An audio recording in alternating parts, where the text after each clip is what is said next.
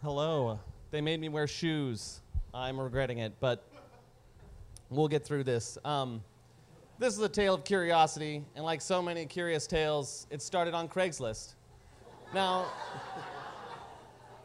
everyone's been up here, app this, OkCupid that. No, Craigslist was my sexual graceland. If you were a person looking for a couple back in the day and you just wanted to hook up with a married couple, do a little three-way of some kind, it was awesome. They'd put up posters. You'd just go, hey, yeah, I love your post. My dick looks like this. Let's do it. And they would usually reject you. But that's where I met Kitty and Lewis. Now, their ad was like 6 pictures of her with diamonds and dildos, all kinds of stuff in her. And I thought, all right, she can handle it. This will be great. So I hit him up, and Lewis and I start texting. So a couple days later, I'm headed from Seattle out towards the mountains, like far, like 90 minutes far, into the woods to go and meet Kitty and Lewis at a Walmart. The Walmart was definitely weird. I was sitting in the parking lot at 10 o'clock at night in a small town's Walmart, and 24-hour Walmart people were walking by me like, what are you doing here? Are you just listening to music in the parking lot? I mean, that's cool, but please get out of my Walmart. And about 11:15, I get a text, we're here. And I look at the Walmart doors, nobody there. There's no new cars coming into the parking lot, and I've finished my energy drink.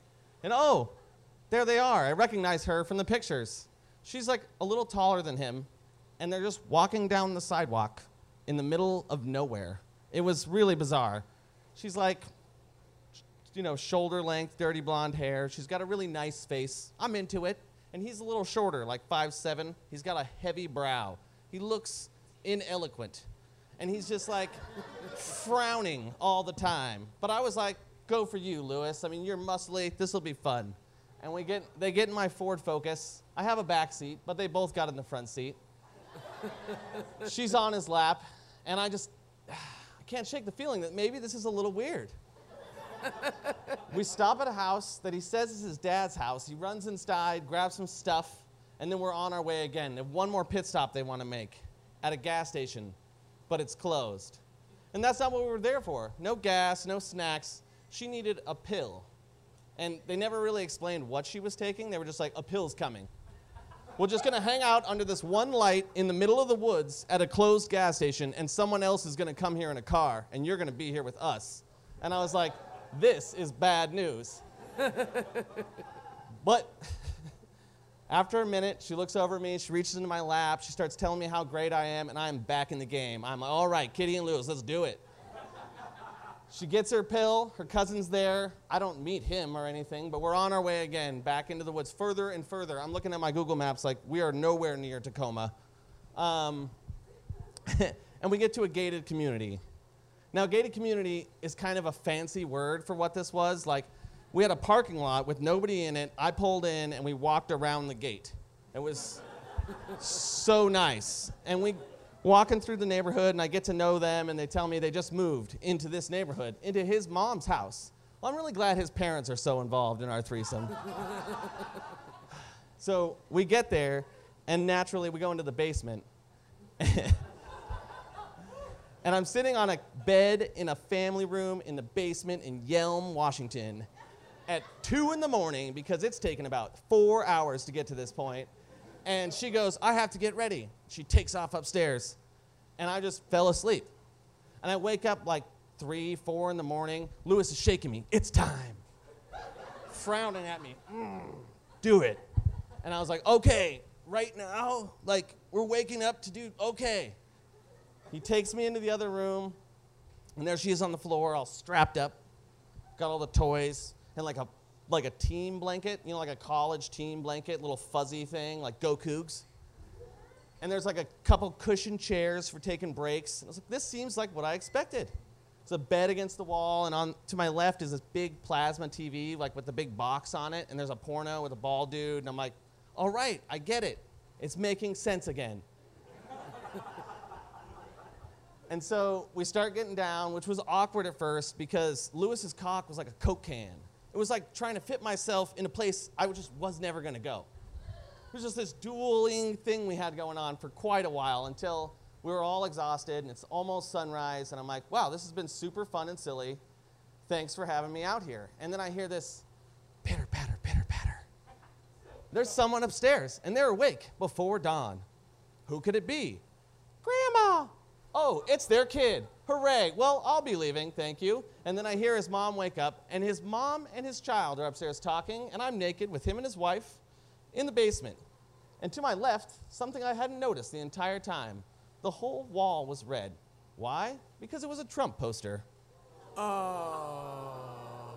I shit you not, 8x12, Trump-Pence 2016. And I thought, you know what?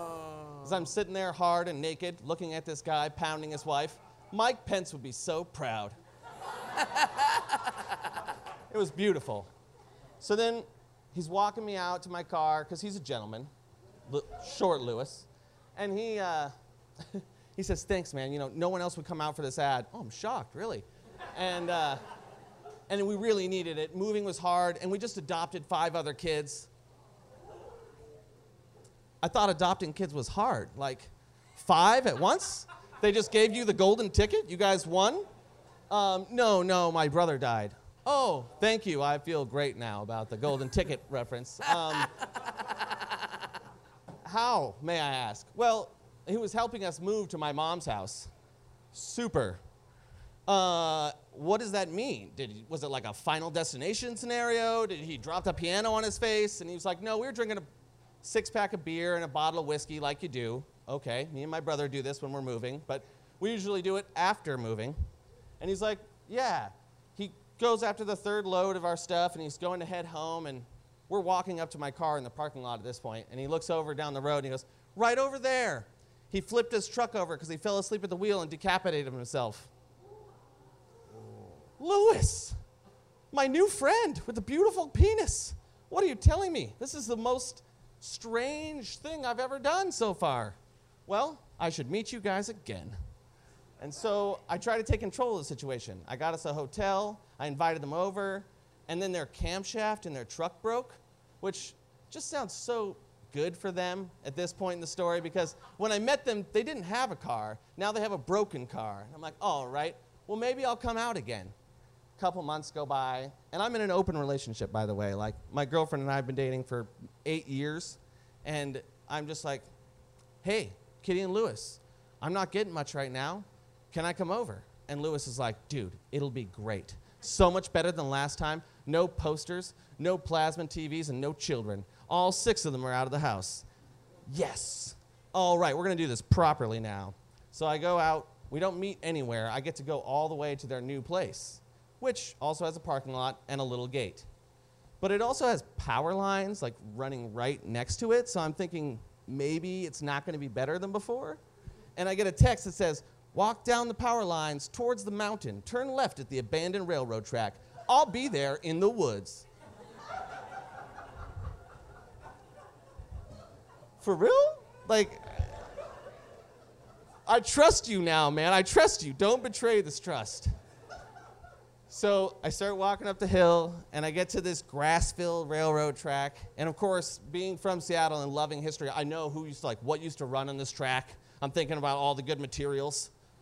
And I look into the woods, and there he just materializes out of the darkness, scowling Lewis, just coming out of the woods.